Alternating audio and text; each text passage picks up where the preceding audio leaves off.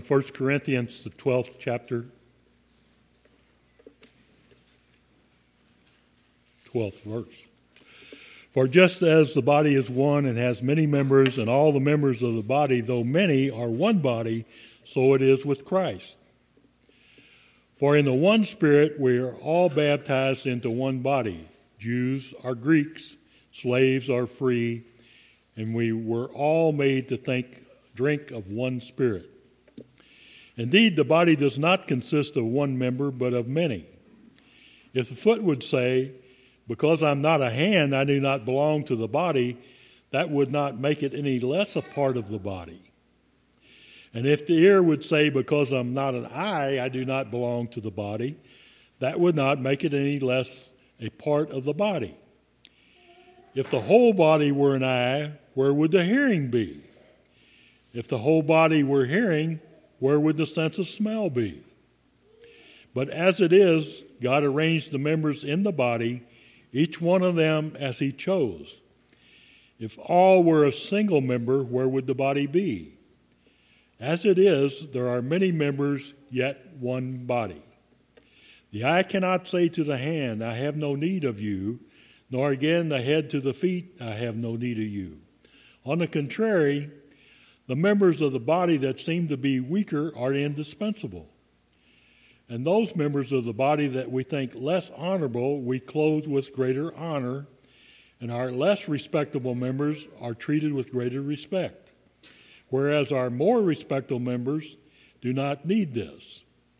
But God has so arranged the body, given the greater honor to the inferior member, that there may be no dissension within the body, but the members may have the same care for one another. If one member suffers, all suffer together with it. If one member is honored, all rejoice together with it. Now you are the body of Christ and individually members of it. And God has appointed in the church first apostles, second prophets, third teachers, then deeds of power, then gifts of healing, forms of assistance, forms of leadership, various kinds of tongues. Are all apostles? Are all prophets? Are all teachers? Do all work miracles? Do all possess gifts of healing? Do all speak in tongues? Do all interpret? But strive for the greater gifts, and I will show you a still more excellent way. This is the word of God for the people of God. Thanks be to God. Thanks be to God. We're continuing our series this morning. We're calling it We Believe. We're establishing and understanding those foundational beliefs that we have as Christians, the building blocks for what makes us Christians, what makes us not just United Methodists, but part of the church as a whole, the Church Universal. And we're exploring the Apostles' Creed. We're exploring that foundational creed established hundreds and hundreds of years ago by the early leaders of the church to give us something to hang on to. Beyond just the scriptures and the dogma and doctrine of our individual churches, the Apostles' Creed was established to give us the basic Christian beliefs. This is the minimums. This is the basic of what it means to be a Christian, a condensed version of how to define Christianity.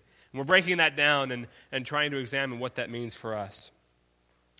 To start, we need to start with the word saint, and because we're continuing in this series, we're talking about the belief in our communion of saints and the forgiveness of sins. That's our section today. I believe in the communion of saints and the forgiveness of sins. We have to understand what the word saint means, which of course means all those who are a part of that church universal. We talked last week about universal, right? We talked about how, at a wedding, the pants that they give groomsmen aren't universal like they say they are. But the church is universal. The church is something that actually exists for all of us and actually works for all of us. And the saints are the members of that church, both past and present, those who are here today and those of us of our ancestors who have passed on. The church is truly and perfectly universal. Now, we talk about the communion of saints, we also talk about Holy Communion. Now, communion of saints is not referring specifically to Holy Communion. It's referring to community. But what's so cool about Holy Communion is what it represents. Holy Communion, I believe, is the most important aspect of worship. It's the most important thing we do in the walls of the church, because it's a connection with Christ that's unique, unlike anything else. And although different churches have different understandings of what happens at communion, have different understandings of who is supposed to receive it, have different understandings about what it's supposed to look like, we all can agree, miraculously, that something incredible is happening and that we are present with Christ in some way. The church universal is expressed in communion. And today we're reflecting on why connecting with Christians, both past and present, is important. And reflecting on those most central and extraordinary things in our faith, part of the greatest story ever told, and that's the forgiveness of our own sins. Now, 1 Corinthians 12, ask any good theologian or commentary, that's going to be your citation for the communion of saints, right? That's going to be the portion of the Bible that the apostles drew from when establishing the line, the communion of saints. In 1 Corinthians chapter 12, Paul is giving us a very basic, very obvious metaphor for our own faith and for the church, something we all understand, the parts of the body, right? We understand that different parts of our body held different purposes and that without them, the body as a whole can sometimes struggle to do what it once did. If you ask somebody what the most important organ of the body is, they might have a different idea, but ask the brain how long it can survive without the heart and be any good, right? Our body's connected, and it's designed that way by God in this incredible way that it works because it's together, because it's in one piece. And it's incredible to think that the church exists in the same way. The body of Christ, this holy and set-apart universal church, needs all of its parts to function in order for the church to do what it can do best.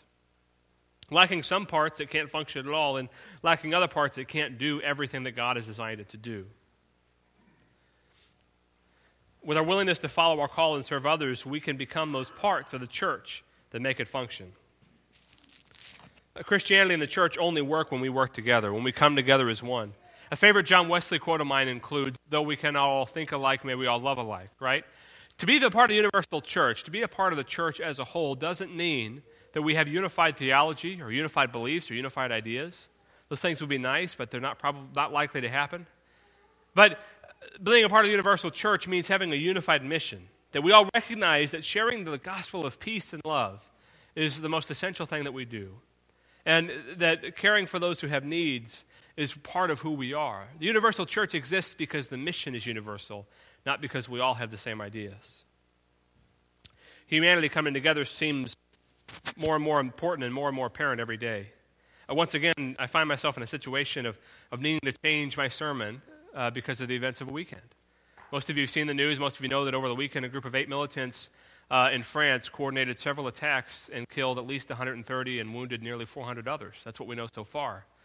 Very few details that we have yet. It just happened, but we're once again in the church on a Sunday morning worshiping God and reflecting in our hearts and in our minds in violence, in tragedy, in understanding that evil exists in the world despite our hardest efforts, that there is still this concept, there's still this idea that a person's ideology, that their ideas, that their hatred can be so powerful that they can take the lives of others, innocent others who they didn't know, who hadn't done anything wrong, who hadn't done anything to harm them, who they decided to harm because their ideology told them so.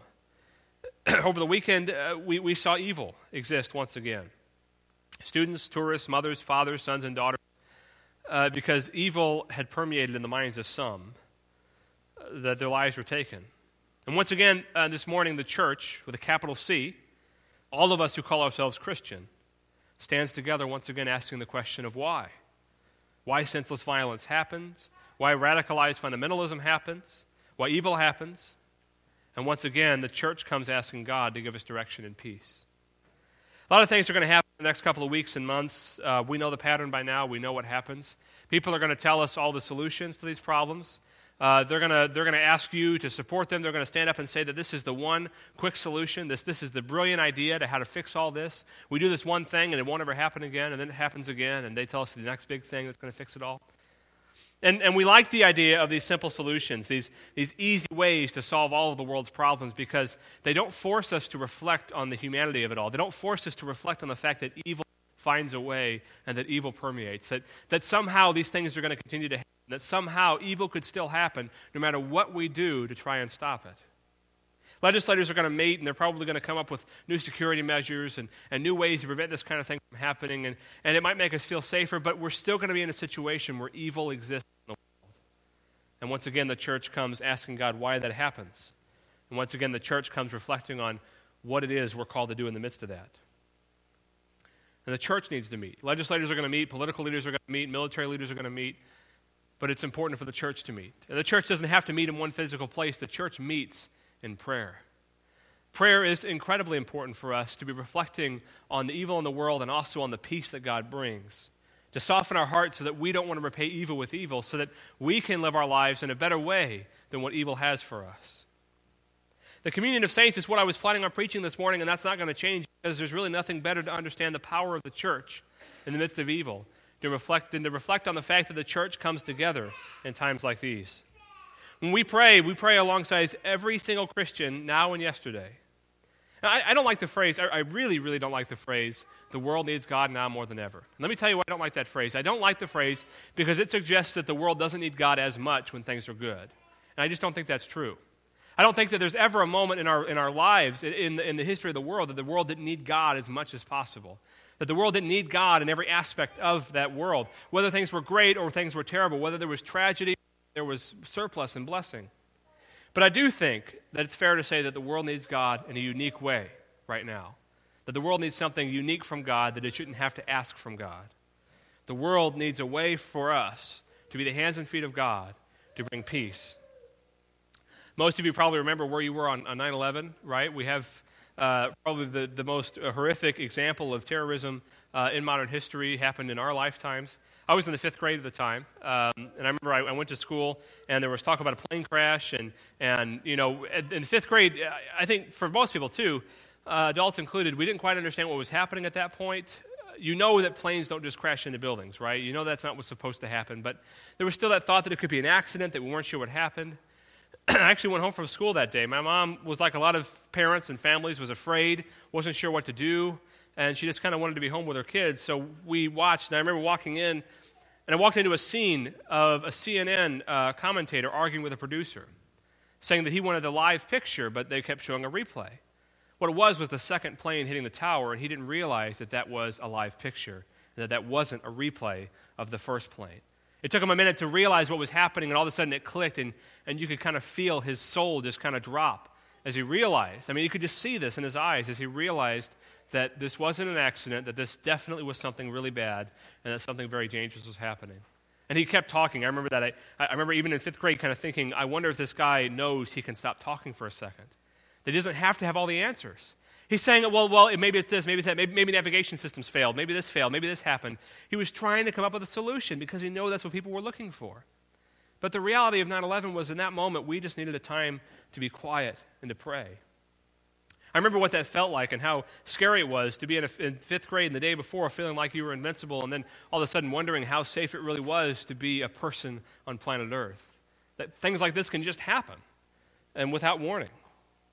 This morning, I'm reflecting on 5th graders in France, what it must feel like for them to have experienced this kind of violence at a sport venue in their capital city, to experience bombings at a soccer game. I bet a lot of those 5th grade kids in France play soccer.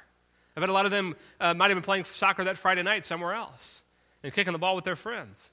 What must that feel like to be a 5th grader and to have something that's so special to you be a mark of evil and to be a mark of something that they will remember for the rest of their lives?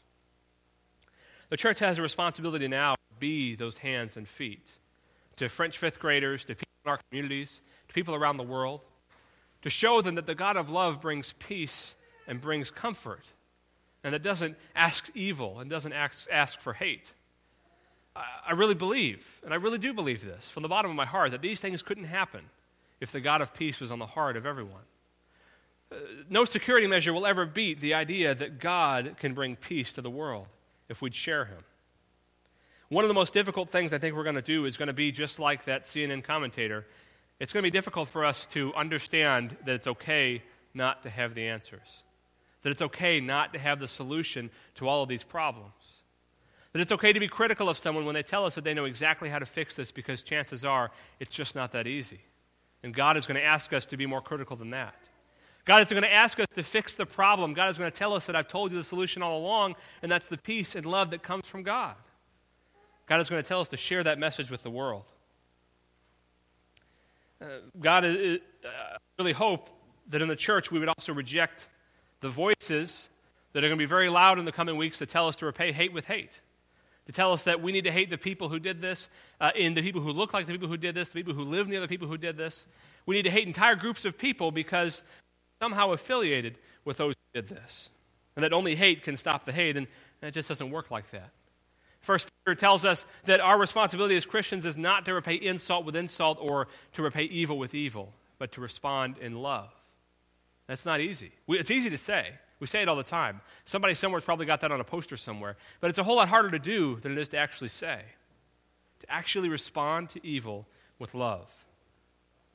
To understand that the idea of radicalization is complex and that there's no easy solution and that we can't just group people together and feel safe because we've persecuted one group.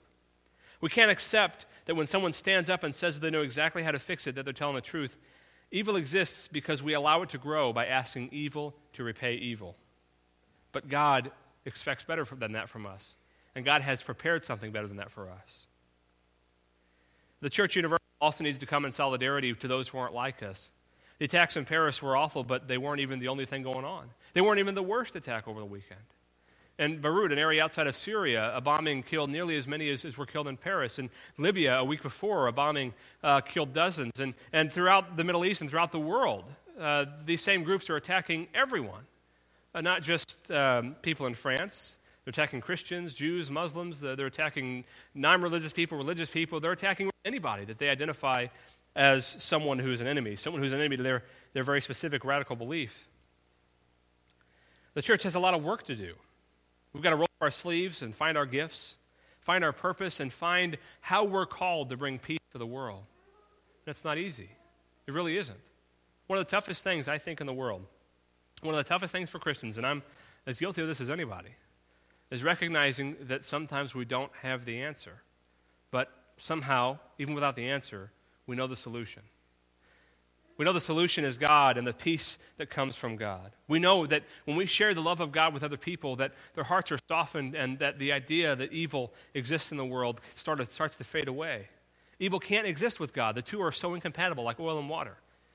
When we share God with the world, we start to drive evil out. I love the Martin Luther King Jr. quote. It comes out every time there's a tragedy like this, and it's come out again. It's all over Facebook and Twitter and all that. The quote is this. He says, Martin Luther King Jr. said that, he says that darkness cannot drive out darkness, only love can do that. Hate cannot drive out hate, only light can do that. The idea is that that's what Christians are called to do, to show an example of what righteous living in God really means and looks like. We're part of the universal church. We're holy and set apart for God. I believe in that. I believe that firmly, and now more than ever. When we have these tragedies that happen in the world and we're finding ourselves faced with this reality, now more than ever, we have this belief and understanding that we are a part of the universal church, that we're in solidarity with people around the world who are experiencing persecution and violence and tragedy. Christians who are persecuted, we're told here in America that we're persecuted if somebody doesn't say Merry Christmas to us, but in other parts of the world, they're killed because they're sharing the gospel, and that's our church too. As Paul tells us, when one member of the church suffers, we all suffer, and we suffer. And we suffer when this sort of violence happens. I also believe very firmly in the forgiveness of sins, right? That's the second part of what we're breaking down today, the forgiveness of sins. That's the most incredible promise God's ever given us. My favorite verse in the Bible, some of you know this, Romans 5:8. God demonstrated his love for us in this, while we were yet sinners, Christ died for us. The reason I like that is that it says what John 3:16 says, and everyone knows John 3:16, right? Everybody knows that Christ died for our sins, but it adds a line at the beginning that says God demonstrates his love for us in this. God didn't need to prove to you that he loved you. God didn't need to show anything to you for you to love him back, but he chose to. God loves you so much that he sent his son to die for you, and he did it so that you would know that he loves you. God is willing to give anything to show his love for you. And what he asks in return is that we would share that love with the world. The forgiveness of sins manifests itself in the purest and most incredible way in the communion of saints, in the sharing of the church together, universal, going out in the world and sharing that love and sharing the gospel. I believe in the communion of saints. I believe in the forgiveness of sins. And my prayer for us is that I hope that you will too, and I hope that you do too. My prayer for us this week is that our hearts would break for what breaks God's. That our hearts would cry out for those who are hurt, those who were killed, those who lost loved ones in the midst of all this evil, and that our heart would want to do something about it. more than just wave a flag, we would want to stand up to evil in a sense of serving God and loving our neighbor. That we would want to love people so much that nobody could ever feel like that's the path their life is supposed to take, because they've experienced the love of God too much to believe that evil is the right decision for them. My prayer for us this week is to feel so impassioned to share the love of God expressed in the forgiveness of sins, in the communion of saints, with the hurting world that needs to hear this now more than ever. Amen.